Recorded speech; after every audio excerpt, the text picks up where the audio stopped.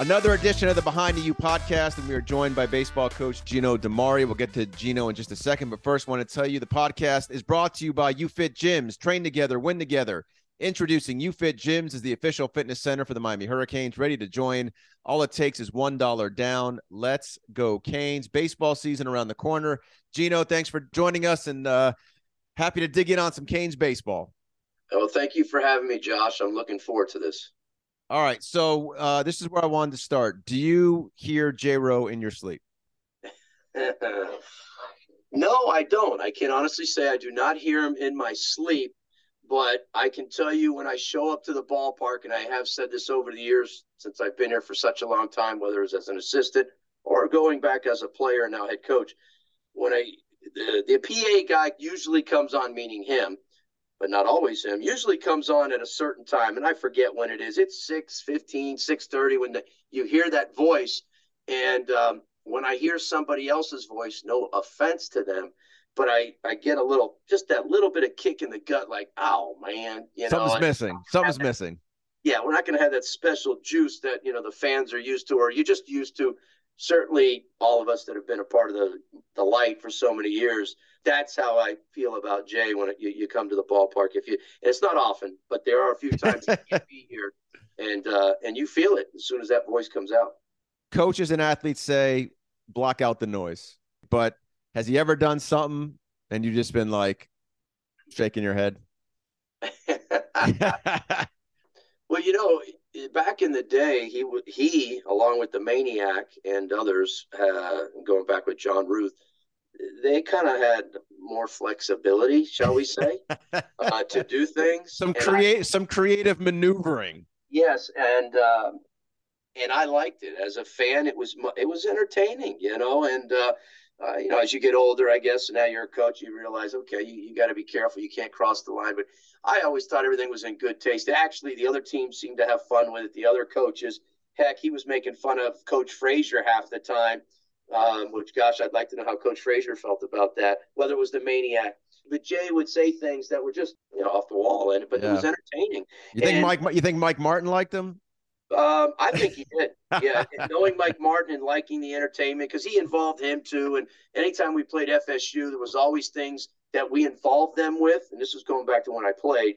And so, yeah, I think they did. I don't think he was ever across the line or anything like that. So I can't think of anything off the top of my head. All right. We'll play a little setup this year and see when we get you. Yeah.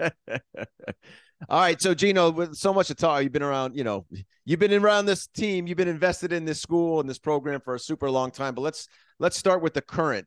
What excites you this year's team? I know coach is trying not to get too high, too low, but what excites you about your squad for this season? Well, we do have some key veterans back, and the infield, basically the infield's back with 3 juniors that were all part of that number 1 recruiting class, if you will, a few years back, and Yo-Yo Morales at third, and Don Patelli at short, and Kafis at first, and then those guys are all juniors, and then Dorian Gonzalez battling right now at second, but did start for us the majority of the year as a freshman last year. You have all those guys back, and along with some other guys that started or platooned, a little in the outfield, whether it was Eddie Villegas or Zach Levinson and a few other guys. But I like the fact that we have the nucleus of the lineup back. It's 7 out of 9 guys basically. We lost Max Romero and Jacob Burke, but I feel good about that. I'm hoping we can score some runs. I would have liked to have scored a few more runs in that last day that we lost by 1 run to Arizona and Ole Miss. Pitching wise, we got certainly a lot of returners. So for me, we got 20 returners back from 35 players, 20 returners back. I'm excited about that.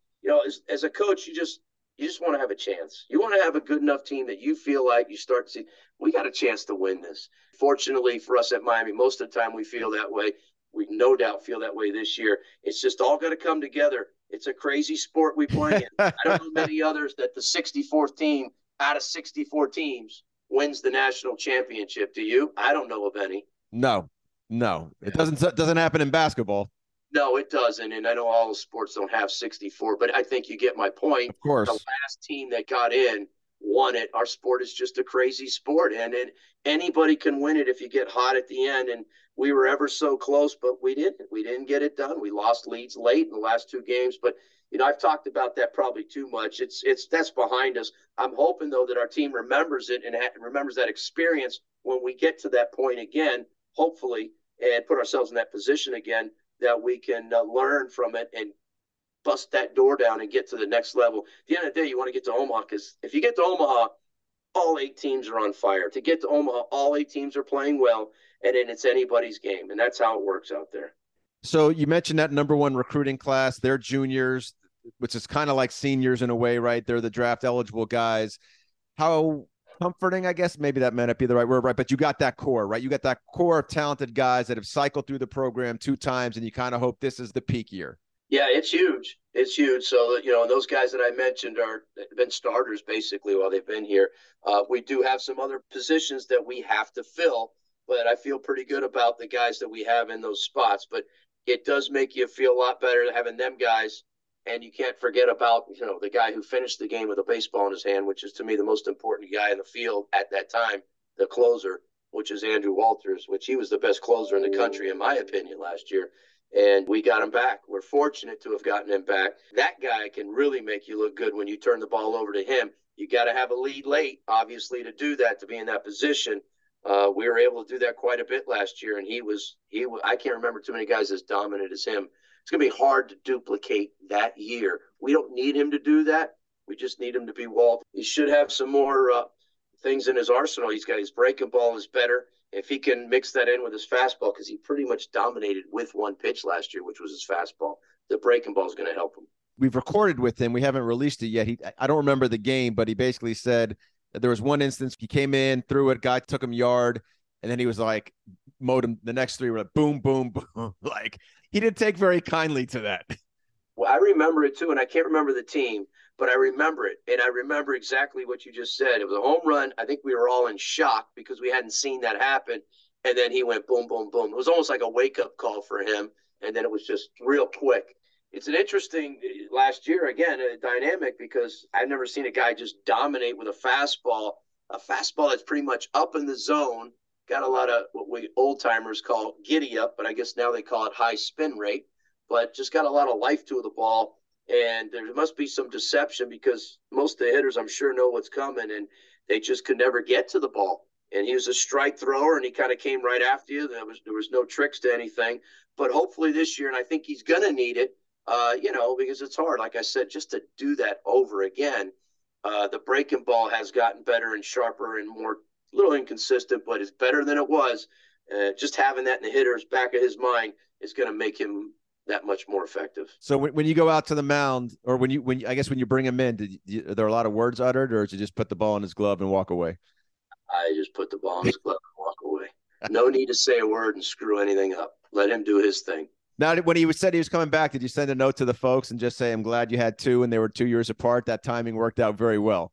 JD and I met with the dad and Walt. And yes, we had known that we had his younger brother, Brian, was coming to us, which was a huge reason why he did come back.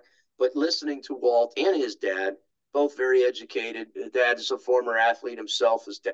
The dad makes Walt and Brian. Right. I heard he's a 6'8" giant. He's a giant. Walt's not a little guy, but you look next to him, he looks like a little kid next to him. And the dad coached back in his day basketball and baseball. He's a basketball background guy, but I think it was important for Walt, to work on his craft and develop the breaking ball. He wanted to be ready when he signed. He was honest. He's like, I'm not ready from the standpoint of, I want to move quickly. I don't want to sit around and dabble in the minor leagues too long. I want to move fast, and I want to develop my pitches so I'm prepared for that next level. And that's what he's done. So we're very fortunate. This doesn't happen very often. So you mentioned Omaha. You've been public about Omaha probably since the day you took over. I thought the cool thing about him, Gino, was that he's very open about Omaha. Like, he owns it, right? He came back to be with his brother, but he's very open about, I want to go play. I want to go play for the whole freaking thing. How cool is it that one of your leaders, one of your best players embraces that, and what impact does it have on the rest of the locker room or the clubhouse? It's huge. And, it's something I probably should say more of when I get asked this question, because he did say that in the meeting. I want to go to Omaha. And this, I don't know if this is good to say, but I don't hear that enough from kids. I don't hear that enough from players when you recruit kids. I'd like to hear that more often. I want to come because I want to play for a national championship. I want to go to Omaha and I want to win a national championship. You don't hear that as much as you'd like, but I will tell you they hear it every day from us, from me, and from our coaches. We don't shy away from it. It's put out there. They're aware of it. The guys are aware of the history of our program. Sometimes you wonder as a coach, Jesus, it put too much pressure on him or not. But I was always brought up in the fact that as a kid and also as a coach, you've got to be able to handle pressure. My goodness, if you can't handle that, there's no way how you expect them to handle that when it gets to those situations. So we talk about it every day. When the players break every day, they break and say Omaha. Again, we felt like we did have a good opportunity last year. And again, we just didn't take advantage of it. And that hurt. That hurt a lot because, we thought we had a team to make a run there, and it came up short. And it happened fast. It all happened in one day because we had to play back-to-back games there. But it's mentioned a lot.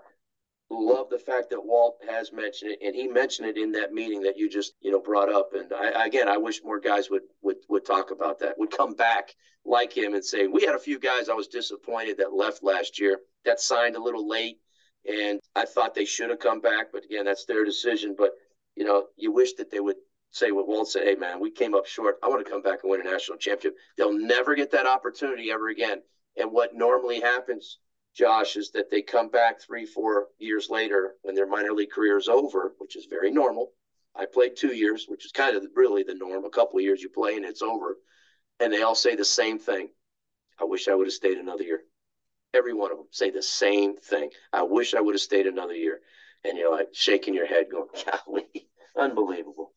But that's the way it is. Yeah. And look, we know what you're trying to accomplish. I'm from here, so I know about the program, about the school, with football. There's some things that mirror each other. I would imagine also you get there, right? You see it, you're in that park, you're in that environment, and that also can have a sort of momentous effect on the next year in recruiting, right? Obviously, you want to go and win it, but if you get there and you experience it, they can have a tangible sort of experience of wanting to return. It's a domino effect of so many things. You mentioned recruiting, which is huge. You go to Omaha, that's going to help your recruiting. You go to Omaha and you're hoping you have players that are returning, which you always will. I mean, you're not going to lose the whole team. And that's a huge experience for them to be able to, when they go back. And I've been to Omaha 12 times, I believe, 2 as a player and 10 as a coach. And I can tell you as a player going as a freshman, and I was nervous as hell.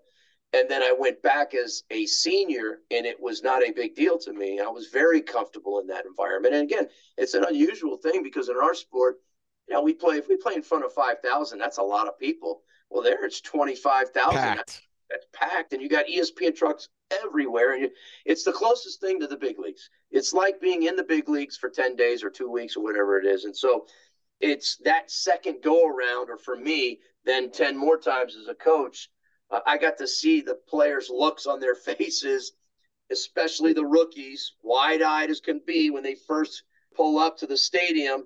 You could just see it. Boy, they were in awe. And then you look at the veteran guys that had been there before, and it was just like, this is home for us. Let's go. We're ready to go. So we got to get there first. Obviously none of our guys have been there because it's been since 16. So we do got to break that door down and get there. And I think that will, like you kind of alluding to, kind of be a domino effect for so many things to help our program. We talked about Walt. We talked about Omaha, Yo-Yo Morales, in terms of his impact on your team. But you said something interesting as I was getting ready for this, right? There's the talent, but you talked about how he handles himself, maybe off the field. Maybe it's also on the field as well. But how is he? What does he do? How does he prepare? How does he lead or set an example for the rest of the team? What is unique about him in that regard? I think the biggest thing is his confidence. I think that trickles down, that carries over to other players that see how confident he is. He struggled. One, like he dominated as a hitter. You're not going to dominate all the time. You're going to have some ups and downs. But he usually handles it very well. You don't ever see him, if he gets into any kind of a slump, you don't see him get down or discouraged. So I think from that standpoint, obviously the tools and the talent, that's typical. If you have your best player, guys look up to always the best players. But if he's not a good guy, if he's not a likable guy, that can hurt your team. That can be a real problem for your team. Yo-Yo happens to be a very likable guy. I think guys look up to him, and again, he carries himself. I got that football term, I don't use it very often, but he has that swagger about him, I guess, and he's very confident, and that's contagious to other players. Who are some of the other guys with the bat that can do some damage? Well, Kefas. Kefas, to me, is our best all-around player. He's the term we like to use is CHP when we go out recruiting, which these guys have heard me say quite a bit now.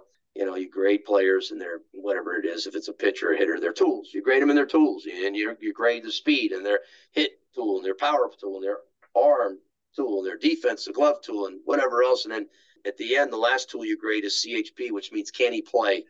Does he know how to play the game? Can he do all the little things? Does he know how to wear a pitch?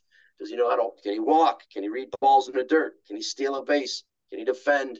Can he hit the ball to all fields? Does he give grinding, taxing at bats?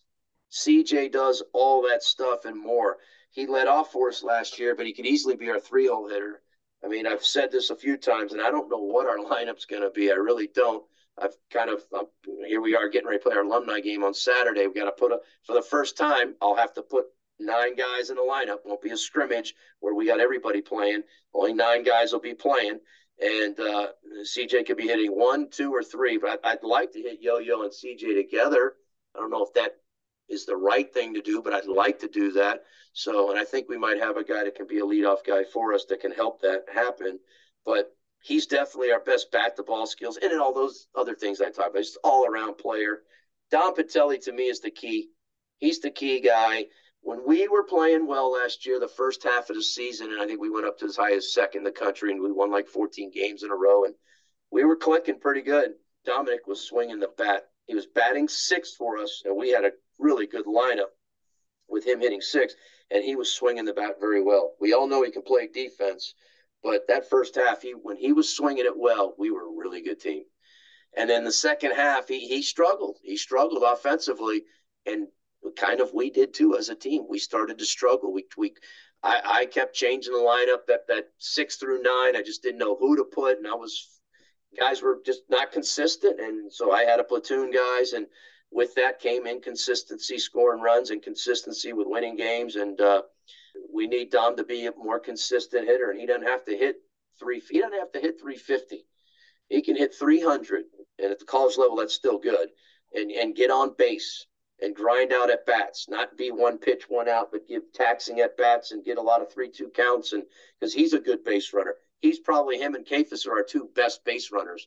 And we need him to score runs. He's got to get on base and score runs. If he can do that, our lineup could be really, really good. So he's another key guy as well of the veteran guys. So that lineup, Gino, like how many times will you fill out a card before you settle it in before the game, the alumni game? I've already written down. I don't know how. It's crazy. I don't know. But of course, I talk to my coaches. I always do. JD and I will sit down. We're talking about the offensive lineup. The pitching rotation is important, obviously very important in our sport. The pitcher's the guy on the mound. So we have an idea who our weekend guys are. We got to figure out who's 1, 2, and 3. We'll make that decision after Sunday scrimmage. And we know who our closer is, but we got to make some decisions in the bullpen. The bullpen's always a little harder. You got to kind of as the season goes on, it'll dictate, who's the matchup guy, lefty and setup guy and all these long guy. And, you have an idea, but that's a little harder to figure out. Like I told the players in our first team meeting, guys, you make out the lineup. I just write it in. And I would like to write it. And I know when I said this, I know some coaches cringed a little bit, but I said, hey, I'm just telling it like it is. I don't want to have to write different lineups all the time. I'd like to have one lineup, and I want to stay with that lineup, because that means if I do that, we're going to be a very consistent ball club. I don't want to be messing around with the rotation. I don't want to be messing around with the lineup. Injuries happen, and I get it. It won't be the same all year, but the point being, we don't need to be flip-flopping all over the place, because that means guys are inconsistent, and that's what we did the second half of the season. We were bouncing guys around left and right. A coach said it once, and I thought it was great. I think I use it with my kids. I don't determine playing time. You determine playing time. So it'd be the same thing here. I don't determine if you get in trouble or not. You determine that. I'm just observing what's going on. That's correct. They have a tough time these days realizing that. Yeah. It's really not their fault. It's always quick to blame somebody else. Right. I try to get that message into them every single day to look themselves in the mirror. I think it's a hard thing for kids to do nowadays is be honest with themselves. But I have that conversation a lot with them. It's, you got guys got to, this is the time of your life. You got to grow up, and you got to grow up fast. You got to become a man and handle things and adversities and all those things. And certainly our sport gives you a lot of, sports in general gives you a lot of adversity, but those are things you got to be able to handle. And some kids can handle it better than others. I just wish more handled it better. It seems more fewer handle it good than the majority, unfortunately. So Gino, 19 years as an assistant. Do I have that right? Correct. That's correct. Okay. So how many times were you managing games in your head? And why I bring that up is, now you move a seat over, right? Or the titles change. And so I think sometimes people look at the job, and I ask this to everyone, football, whatever, you go from position coach to coordinator to head coach, right? Like you're in the chair and you're observing three, but then you're three, right? And it's like, wait a second, I didn't see that one. You know what I'm saying? Like the things in the job that you thought you knew, but you're like, what? I'm learning too a little bit. Yeah. I don't know if I did that a whole lot. I really, being honest, my job was as a hitting coach, an outfield coach, and I handled the base running, I guess. Aside from the recruiting, you're talking about kind of game day stuff. Right. The recruiting is the recruit. We all got to recruit, but I did, and I really focused just on my guys. I was the third base coach for a good portion of my career, and the hitting guy and the outfield guy, and that took up my focus, especially the hitting. And of course, when you're coaching third over there, I didn't think about changes. I really didn't. I didn't think about defensive replacements late or base running replacements. That was coach's job, and that's why he went into the dugout. Coaching third, which I coached third, it can be a little difficult. At the times I'd rather be in the dugout because it's easier for me to communicate what decisions I want to make, because you're making them a lot late in the game. Whether it's, we could be on offense, and I want JD to get somebody down in the bullpen because the score just got tied up. We need Walt down there. We were down a couple runs. Now, the good beauty of it is JD's been here a long time. So JD and I are pretty much, we can look at each other and know, what's going on there. But, I want a pinch hitter. I can see three hitters down the lineup that, and I see a guy behind me in the bullpen, and you got a lefty up, and oh my gosh, I got a couple lefties, and I need to get a righty going. So what I normally do, so these things I did not do as an assistant, but now as a head coach, before I go out to third base, when we start getting later in the game, I try to talk to JD, which Coach Morse always would do. JD, come over here, get right up by the lineup card. And we would have these meetings, by the way, before every game. We would meet and say, okay, here's our guys that we're going to bring in this situation. So we know it can change. There's no doubt it can change, but most of the time we know we've already talked about it way before the game. So we have these meetings so we know, but our inning's over defensively. We're getting ready to hit. I got to hurry up and talk about JD and what we think we need to do. Are we leaving this starter in? Are we getting, okay, we're going to get this guy ready and all that. And then Lopes, get over here. Okay, if this guy gets on, I want this guy running. Or Lopes, get this guy ready for defense. If we take the lead, I want him going there. And we might need this guy ready. He's hitting third, and they bring up a lefty, and we want this righty to hit. So it's a lot being said in a very short period of time. There's only 2 minutes in between these innings. So it's crazy coaching third and doing all that stuff. People don't see all that, but there's a lot going on down there. I just got a little frazzled. So let me rephrase the question. So learning all the things that you weren't responsible for when you were the associate head coach, right? And just how you worked that through your head before season one, and how you've continued to develop that aspect of what you weren't doing on a regular basis. And then I'll ask, so why are you coaching third base? Well, because I'm a base running guy. That's my strength. That's one of my strengths, is I'm a base running guy. I still coach it. I don't go outside of, I obviously as a head coach involved in everything, but my strengths is outfield, base running, hitting, but now as a head coach, obviously I have to overlook everything.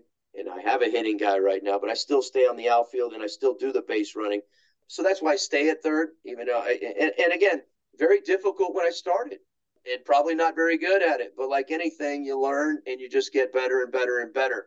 I certainly, before I became a head coach, when I became a head coach, I made sure that in practices and in scrimmages starting in the fall, I really, I guess, educated myself. And we even did some scrimmages where I had JD coach a team and I would coach a team in our scrimmages. So I would make sure that I'm getting used to doing moves and things like that, and just kind of getting my feet wet there.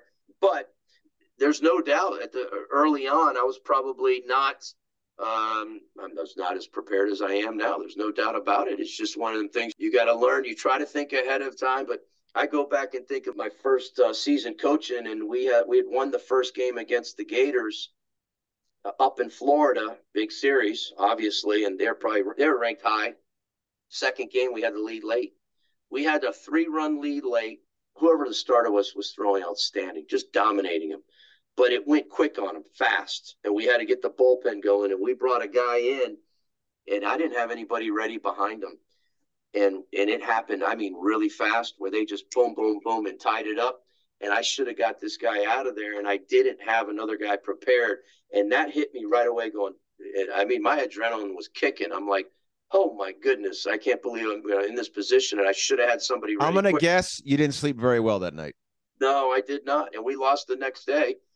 And it was very, very tough. And it's a learning lesson, just a learning lesson. And like I tell the players all the time, guys make mistakes, coaches make mistakes. I've never been one coach to say I know it all. I tell the players all the time, I'm still learning, guys. But the point being, when you make a mistake, learn from it and don't make it again. You cannot keep making mistakes over and over. If I do that, I shouldn't be. I got to get out of this business. And the players, that's something we talk about a lot with these young guys, especially coming in now, coaching, just the travel ball and all the showcases and whatnot. Guys don't know how to play the game. They just don't know how to play the game. And so it's a constant, what we call high maintenance, where we just got to constantly repeat ourselves and stay on them, which is part of our job. But guys, don't need to keep telling you things over and over. You make a mistake, fine. Learn from it and don't make it again.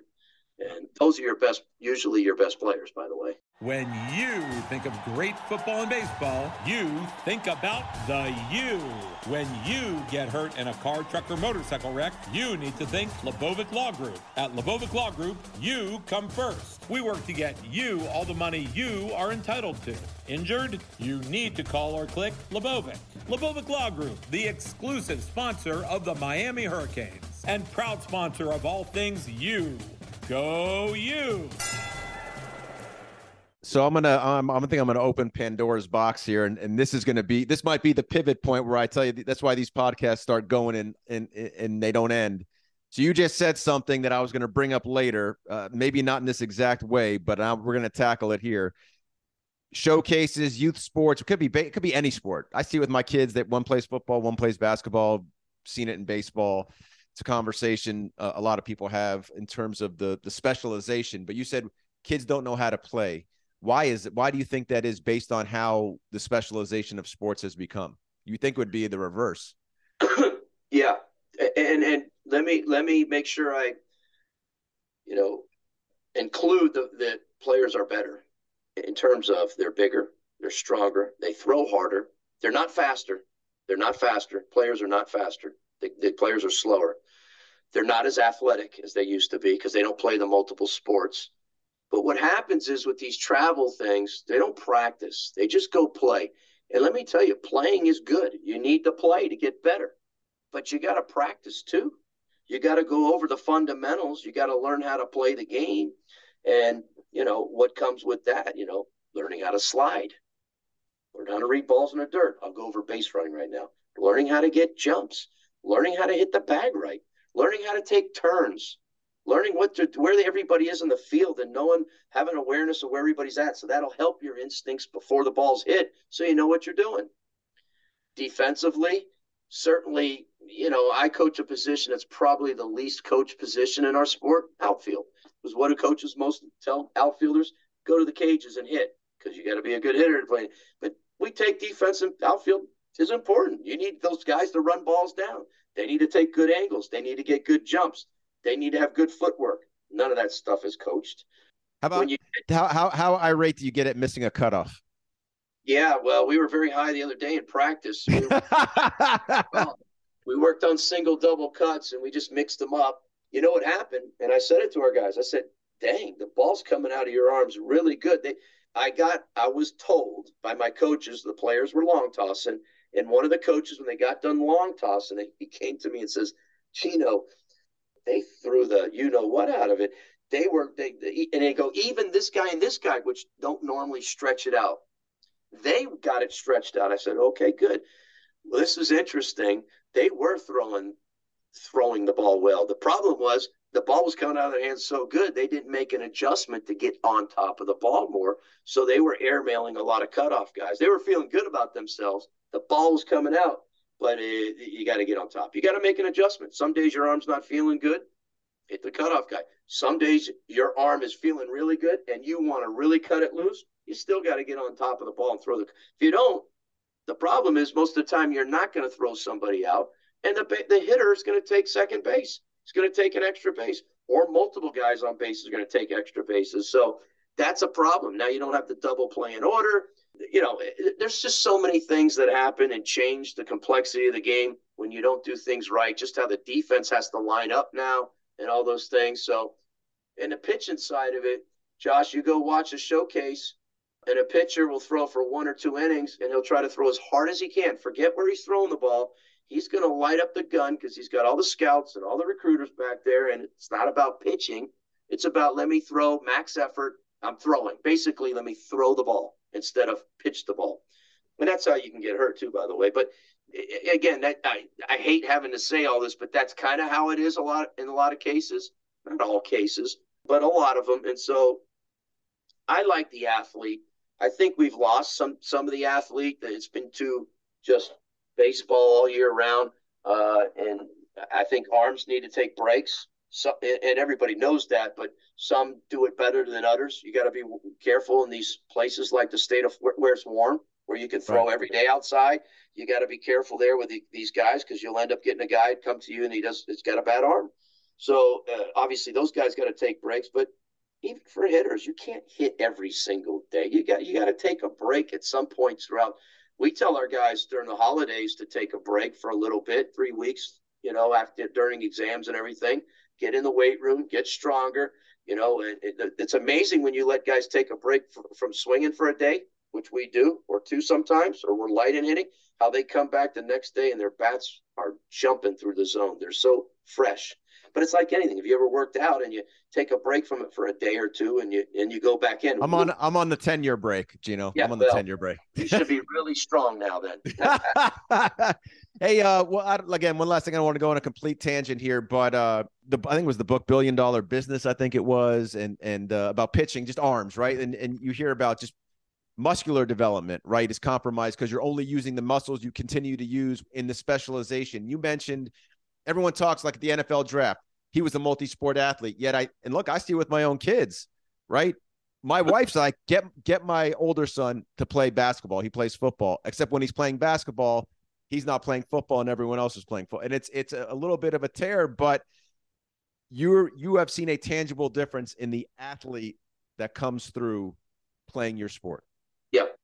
So I kind of like your podcast because we can just kind of go off here and just talk about different things. But so many things are going through my head right now. Speed.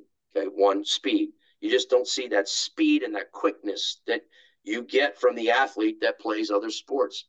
One thing I notice, especially with infielders, because you want some hit mobility, flexibility, whatever you want to call it, because these guys have to have that in their fundamentals of how they feel the ball in different ways that they feel the ball. I see a lot of tight hips. And in basketball, football too, basketball especially, you don't have, you get that flexibility with the jumping and the bending and the explosiveness, and football too, for that matter. So you don't see that. I can tell when I go watch a baseball player, that guy, he plays football or basketball. You can tell. You can just tell by how athletic he is and his hip mobility, how he runs, and how he. Gino, do you guys take that into consideration? Absolutely. We just don't have a lot of them down here, especially. You don't have a lot of more guys in our backyard. You probably see it more in the Midwest. I'll use Louisville as an example. They get a lot of guys, and in that Midwest area, they get a lot of guys that play football, and you can tell they're athletic. And what comes with that too? Toughness. You're playing in some other sports that can be pretty tough to play football, contact sport, but you also the competition. You're playing more sports and more games that are being competitive. So you're being taught how to win, how to compete, how to handle all the adversities and everything that come with it. I just love the athlete. And again, I get the point of, well, while they're playing one sport, well, my son's playing it all year round and he's getting better and better and better. I get it. But look, I'll just speak for myself. I played football, basketball, and baseball my whole life, all the way through high school.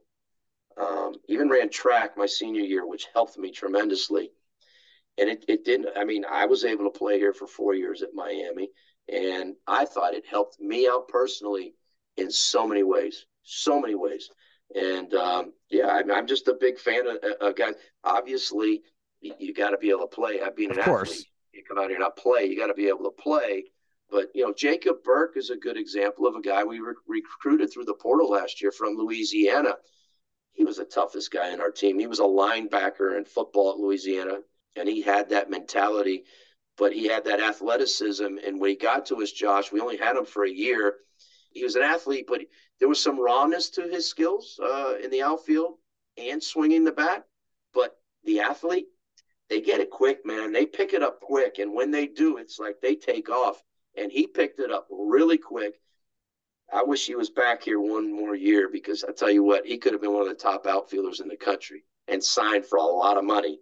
But he's a good example of an athlete that maybe he didn't play all year round, but I tell you what, when he got to college and then he started getting around things and learning things and picking up things, he passed by a lot of guys quickly, very quickly. You know, sometimes you forget the talent that this program has produced. I mean, just the big time talent this program has produced. And what I was going to ask you was, as we were talking that some of those guys from the past, were some of those guys athletes? Was it, I don't know who, but like Burrell, Braun, you know, like were some of those guys athletes as well as baseball players? Burrell, sorry, that's my bad. I mispronounced Pat's name. I don't want to do that. I missed that. But Pat was an athlete. I'm not sure if he played football or any other sports in high school. I can't remember. My first year coaching was 97, and that was his sophomore year, so I didn't recruit Pat. But Pat was when I got here. I mean, and I knew I had seen him before I got here, being a Gain. He's a good athlete, a really good athlete. Braun did not. Braun was, but he was athletic. Braun was very athletic, but he was not a multi-sport guy. But I'll tell you what, Braun's mom built a cage in his backyard. And any kid that I've heard, parents built them a cage in their backyard when they were little kids and used it all through their life, they're usually pretty good hitters. And I believe Braun's mom even threw batting practice to him, if I'm not mistaken. But so who are there? Who are? Let me rephrase. Who are some of the guys on your team that were freaky athletes? On my team when I played, or either when you played or just when you were coaching, like guys like that from the past that were like, he was a freaky athlete. Well, I'm trying to go back to when I played. Ray Noriega was a heck of an athlete, and I knew Ray in high school. He ran track, and he was the top hurdler in the city of Miami. And he was an outfielder. He played in the Yankee organization. Was a great athlete. I might name some good athletes that you'd be surprised at. To me, one of our all-time greatest pitchers who might not look like an athlete, but because him and I are so close, Alex Fernandez is a heck of an athlete, because I played all the sports. I played basketball with Alex many a times. He's a very good basketball player. You know, thinking of guys that, in the era of me coaching, I'm not sure exactly how many of these guys played multi-sports, but, you know, a guy like John Jay was, to me, when I used the term CHP, that guy was, to me, one of the greatest CHP guys I've ever coached. He knew how to play the game, and he could play it in all phases. And so probably not surprised he's coaching then, right? I'm not surprised he's coaching. I just did a breakfast yesterday, Casa Cuba. They invited me and Skip Schumacher. Yep, Schumacher, yeah.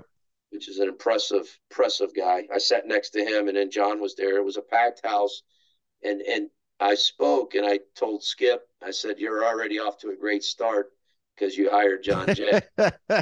And then I heard Skip speak, And I was really impressed. I think the Marlins nailed it with this guy. He's very impressive, and I already know how John is, and I don't know the other coaches. I'm sure he's surrounded himself with some really smart guys. But anyways, yeah, I'm having probably trouble. That's fine. With all the guys. We'll get you onto another subject. We'll just have you. We're going to have you pontificate on something else.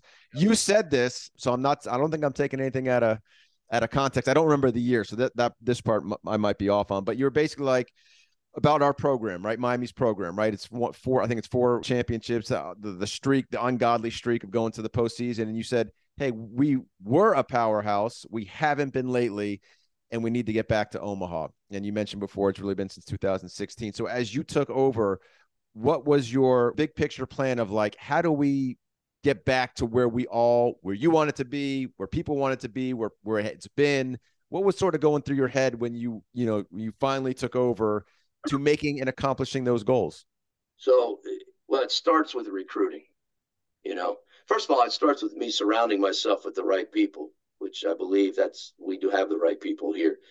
And then it's recruiting. You got to get the right players. It's not just one thing, Josh. There's so many things that go into it, but you have to have talent. You got to have players here. And you got to have players that know how to play the game. You could have talented guys that just have no clue how to play the game. But that's where you got to be a coach. You got to develop and you got to coach them up. So in all those areas are very, very important. I'd like to think that those are strengths that I've always had, being a recruiter and hopefully being a good teacher. But you got to have people around you that have that same philosophy. I'm not a patient person. I've coached for 19 years as an assistant. I've been here a long time. I don't plan on coaching until I'm 70 years old. That's not going to happen. So my window is very, very short. As a head coach, we all have goals, and I have my own. And of course, I have a lot of pride in our program and being a Cane. I'm a Cane. I've been a Cane since the day I was born. I'm born right down the street. But I have a lot of pride in myself as a person and want to be successful. And I want that to circulate down with our coaches and our players. And that's something that we preach all the time. So it's an ongoing message. It's an everyday occurrence out here. It hasn't happened as quickly as I'd like.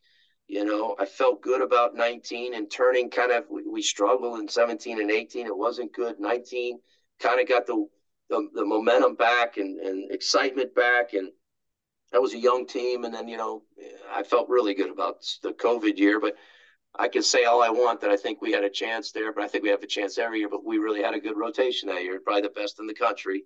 And it didn't come to fruition and nothing you can do about it. And we went backwards in 21. That was the toughest year for me coaching. That was a very difficult year. I can't put a finger on why we went backwards. You can make all the excuses in the world, but I'm not an excuse guy. We just didn't get it done. And, and then here we are last year. It's kind of gone by very fast, by the way, especially with the COVID and everything. And so, last year I felt like we put ourselves in a really good position. We just didn't get it done. And baseball it's a tricky game. We've probably made it look easier than what it is. For so many years, people think it's just automatic. You go because you put on the uniform. It isn't. And it's gotten harder. That's probably be the hardest thing to fight, right? The hardest thing to fight is, the complacency, right? It's fighting that just because, what's on your chest, right? And how it represents this sport. I tell our players it shouldn't be that hard. We haven't done anything. It's not like you guys have done anything, and nobody's been to Omaha, for goodness sake. So there shouldn't be any of that. But yes, you're right. But I said this before. The history of our program is as good as, you can count it on one hand. It's otherworldly.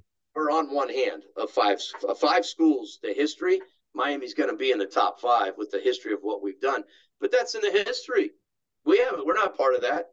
The players, we're not part of that. Me as a head coach, I'm not part of that. As an assistant, I am. As a former player, I am, but not as a head coach. And the players aren't either. And so I think I had used the term when I was first hired. We have to create our own history. We were a powerhouse. This is what you brought up. We were a powerhouse. We are not right now. We will not become a powerhouse until we get back to Omaha. And even then, that we hope will build what we talked about earlier in the conversation, a consistency of us being able to get there. You got to break the door down first. And once you do, I think that can really, really open some things up. But we got to get there first. All right, so there's a part of this story I did not realize. So if you can elaborate for us, when you signed with Miami many moons ago, if that signature does actually right in this, right, probably maybe not that exact table, but I believe in that office is where you put your name, the paper in front of Coach Frazier. If that did not happen that night, you were on a plane going where the next day? LSU. So I was I actually took my recruiting trip here, official visit in football. Jimmy Johnson was the coach, and I took an official visit. That I did not know. Yeah, I don't tell many people this. My roommate was Steve Everett, who played at Southridge, was an All-American at Michigan, and played in the NFL for a long time. He was huge. He was my roommate. We stayed they put us in at the Dadeland Marriott. So I took my visit here. Well, I had a basketball game that weekend, that night. I wasn't here the whole. I was here, and then they had to drop me off the basketball game, and I was all over the place. It wasn't your typical official visit, but that's what I took my official visit, not for baseball, but for football. But I didn't sign here. I ended up at the end of my senior year. I had an offer from FIU. I had an offer from LSU, and I had an offer from somewhere else. And I had an official visit to go to LSU on a Friday morning. Thursday, the day before, I had practice at Westminster. My father, who came to all my practices, was there. After the practice was over, like I always did, I'd go see my dad. My parents were divorced, so that was kind of my time to spend with my dad. Me and my brothers always around sports, and that's where we would see our dad. And so I would talk to him after practice, and he says, "Hey, Coach Frazier wants to meet with us. He's going to offer you a scholarship." And I said, "Dad, I got a ticket to go to LSU the next day, tomorrow. What do I do?" And he goes, "Don't worry about that. We're going to go over to Miami, and you're going to sign with the University of Miami." And that's exactly what happened. I came over here a Thursday night. Coach Frazier was sitting right where I'm sitting, different chair, different desk, but this is where he was sitting in his uniform, which was such a, Coach Frazier was a god to me in this town. It was Don Shula and Coach Frazier were the two icons of this town growing up because we didn't have the other sports. You didn't have any other pro sports other than the Dolphins and the Canes. And I sat here at the desk and I signed. And then I had to make a call, and I was so nervous. I was a chicken. I could not muster up the courage to call Skip Bertman to tell him that I committed to Miami. And my head coach at the time, Coach Hoffman at Westminster, I'm like, "Coach, can you call him for me?" That ain't happening. So I had to call Coach Bertman and tell him. And let me tell you, now as a coach, I know exactly why Coach Bertman was the way he was. He was not happy. He was very, very short, quick, maybe a little rude, but he didn't like what I had to say. And I'll be honest, I as you get older and you've been doing it a long time, and this would have been early in Coach Bertman's career, because this was 1988. He started LSU in the mid 80s or whatever. So he hadn't been there that long. And as time's gone on, I've handled it better. But there's still some that get you. But early on in my recruiting, boy, would I get upset when you work so hard to get a kid and they go somewhere else. It's like a kick in the gut, or the girl telling you she's going to break up with you. It's almost like that. It really is. Absolutely. Was it your dream to play at Miami? So like when he comes to practice and says, "I think he's going to offer," yeah, was that the dream come true? It's a done deal. They didn't. This is where do you want me to sign? I came to every game. I never missed a game. I went to every football game. My favorite player, I go back to when I could remember as a child, was Otis Anderson. At the time, he was Otis Anderson. He became O.J. Anderson. And then I, of course, remember Jim Kelly and then that era and then all that going forward after that. But I went to all the football games. We didn't have basketball. Nope, couldn't go to basketball games. And I went to all the baseball games, and I remembered all the players. They were my heroes. They were my idols. I sat right here, and I went to all the games with my dad and all the football games with my dad and my brothers. And again, that was our time with our dad because my parents were divorced, and my dad was very, very focused in his job. But when he wasn't, it was sports, and we all were in sports. We played football, basketball, baseball all year round, all the way through basically high school for the most part. So that's a lot of sports. But we attended the Canes was our team, and that's like a pro team to us because we didn't have the Marlins, So that for me, the Miami, the baseball team was, like I said about Frazier, he was everything to me. And then of course the players too. So my dream was to be a Cane. I never really even thought about pro ball. Never thought about being a coach here. But dream was certainly to play a sport here, whether it was football or baseball. And of course, I played basketball when they started playing down at the Hyatt. Oh my God, I remember. Into that, and I went to all the games there, and I loved that. I mean, I was awesome. I loved sitting in the Hyatt. The theater, right? The seats were only on one half of the. Straight up, they went straight up. It was dark in there, and it was just so cool. And you saw the lights of the court, but it was dark everywhere else. And yeah, it was great. I had a great childhood. I really did. I had a great childhood. So, Gino, a few more things. So, your dad, obviously, also big businessman, community philanthropic. It is your mom who pushed you into coaching, or not maybe pushed, but like sort of persuaded or supported you to get into it? So the first person was when I got done playing pro ball with the Red Sox. I didn't really know what I wanted to do, and it happens fast. You're done. All right, what do I do? And okay, I'm fortunate. My family and my dad and the farming business, and so he gave me a few months, and he says, "Yeah, you need to go to work, son." So I went to work for him, but it was never in my heart. And I'll be honest, working in a family business is tough, very tough with the brothers and the dad, and just it's business. It's business. So it's the business, tough. Gino. It's the business. Yeah. And my dad was tough. He's very tough. So I was like, this is not for me. And my high school coach, Rich Hoffman, who's a legendary coach, we talked, and he said, "Hey, why don't you come out and help out with the team here?" And I remember I did. I went out, and it was one day. My first day, I went out, and I coached. Didn't know what to expect. And a lot of it had to do with Coach Hoffman. This guy, his ego could have been, shut up. You sit back. You ain't ever coached before. Let me show you how it's done. Coach Hoffman was not that guy. He was not that guy. He just let me go. He let me run a bunch of things that, he thought I would be good at. And when the day was over, I remember I lived on my own at the time, and I called my mom and said, "This is what I want to do the rest of my life." So she was very instrumental. My mom passed away, sadly, like 12 years ago to the same disease my dad did, which is crazy, ALS. Before she passed, I actually got out of coaching for a couple of years. I did get out of coaching for a few years. I had 3 kids. I hardly was around them. I almost missed my first birth of my first child because I was on the road recruiting all the time. And couldn't get back, right?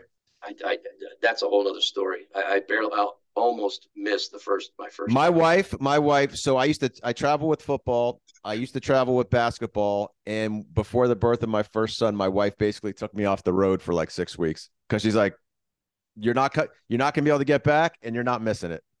Yep. And so Josie, my partner in crime, I was like, sorry, bud. Yeah. But she does always joke. The night my first son was born, February 7th, Mommy was playing Duke in basketball that night. So, when he's off in the incubator, I was looking over my wife's shoulder watching some of the games. So she does remind me of that. Yeah. Well, she did. My mom did play a big part in it. She basically told me, you need to get back in it, because I was out of it for a few years. She went ill, and my mom had a way about, you were happy coaching, you need to get back into it. And I did, and I've been doing it ever since. So my mom, huge, absolutely. Probably, the biggest reason other than Coach Hoffman getting me started in it. All right. So anyone that knows this program, Coach Frazier, right? The Wizard, the Magic, you said he was your hero icon. You got him on the tail end. But what I was curious about, Gino, was there was the Wizard of the Magic he created at Mark Light building the program. And then he was your coach. So as a player, were you as aware of that part of him? That's his legacy? Or what was the stuff you admired being his player, as opposed to the guy that sort of invented baseball? Yeah. Well, it's hard because when I think when you look at somebody from the outside and you put them so high up, it's kind of hard to live up to that, right? Golly, you got to almost be perfect, because you are perfect to the little kid looking at the person from the outside. You don't know him. But Coach was pretty close. I always said you hear this term in all sports, I guess, nobody's bigger than the game. He might have been. That's how big of aura he carried around. And I saw that as a player for him for the 4 years I was here, which was his last 4. And because of that especially that last year, he announced he was retiring before the season started. Just the amount of people in the college baseball world, and I'm talking about our biggest competitors, the Gators and the Noles, and these people respected and revered him so much. He was like, he just walked on water. He really did. Coach was not a guy to coach the X's and O's. He did not teach me the fundamentals of the game. He taught me the fundamentals of life. That's what he taught the players. He was a life lesson guy. He was a tough guy. He was a very cool guy. He was an excellent speaker. He gave some of the greatest speeches. I used to say, because I remember being a football player, I was like, dang, man, I wish I had some pads on right now. I don't want to go play baseball. I want to go play football when he gives some speeches to the team before games, which is normally not the case you do in baseball. Ever so often you do them, but not every game. But he could give some speeches and he could talk, and he carried himself in such a way. He had the swagger. I mean, that guy had some serious swagger. And how fun was the park? Must have been fun back then. I'm not saying it's not fun now, but it's like the bar, you know, the bar in your community that's just everyone knows you and this and that. It's got all its idiosyncrasies. Like the park, it was like I mean, all the stories we've heard, right? It just must have been a fun place to be. Player, fan, whatever. It was a circus. It was an absolute circus in a good way. Again, there was no other sport, so the attraction was there was nothing going on. Baseball was the only thing going on.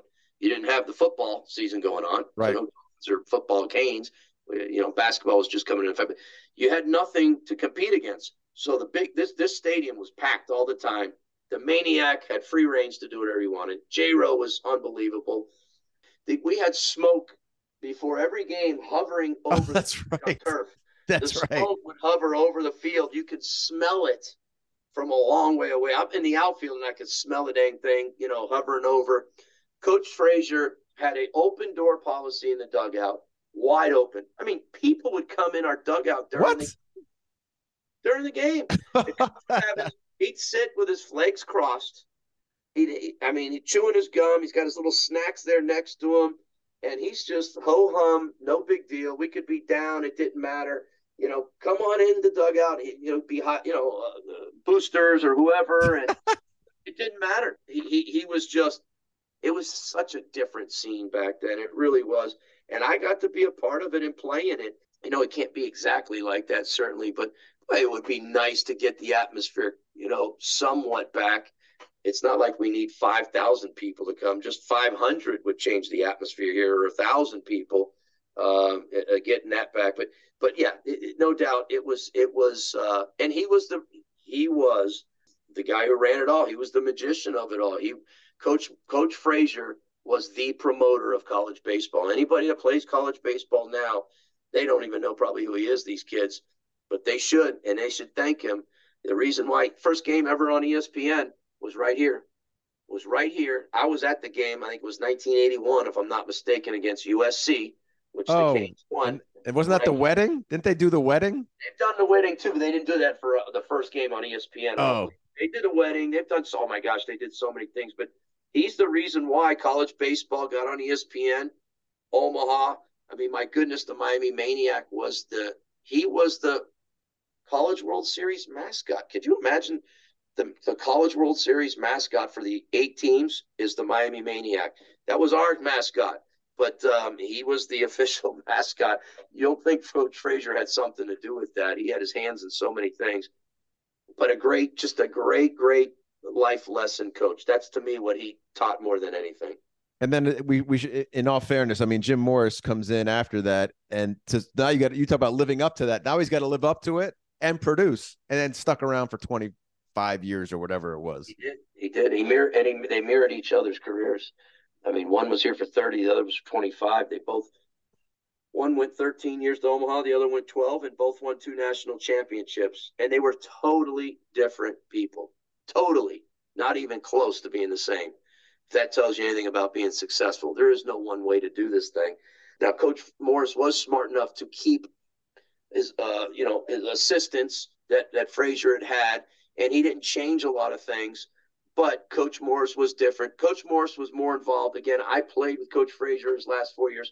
I mean, there'll be times where Coach Frazier was in his coat and tie up in the office, or he had to go to some function, or he was raising money, and he might come out on the field at the end of practice and tie. Coach Morris was, again, he's trying to live up to. I mean, my goodness, right? Not as easy, right? Like, not like, just think about that. And then he did it. And he did it his way because he was very involved. And we don't have many coaches. You know, back when Coach Frazier coached, he had like 5, 6, 7 assistants. Now you got 3, and they call a volunteer. We're going to change that, by the way. That rule's going to change, thank God, finally, come July 1st. But you had to be very involved, the head coach, because you didn't have many assistants to go around. So Coach Morris, I learned a lot from him as a coach. Obviously, I learned more from him because I didn't coach under Coach Frazier. I played under him. Coach Morris taught me a lot about being a coach, and in all facets. It's the coaches out here today. He's come out to some practices, and him and I were just reminiscing about things today in practice. Gino, we could probably do another hour or two, but I'm not gonna. You got 3 games this weekend. You got lineup cards to fill out, and we got to move guys around in the order. We got to figure out who's pitching when. So, thank you very much for doing this. I appreciate it greatly. I enjoyed it. I literally could go on forever, but that just means you have to come back another time. Well, I'd love to. I could talk forever too. It's something obviously I love doing. This is what I love doing. I'm passionate about, and I appreciate you having me on. I enjoyed it, Josh. Absolutely. Gino, thank you very much. And we'll catch up again soon. We'll be at the park. We always make it out to the park. It is honestly, you've said it, I'll support it. Come out, walk up, grab a beer, have a pretzel, watch the game.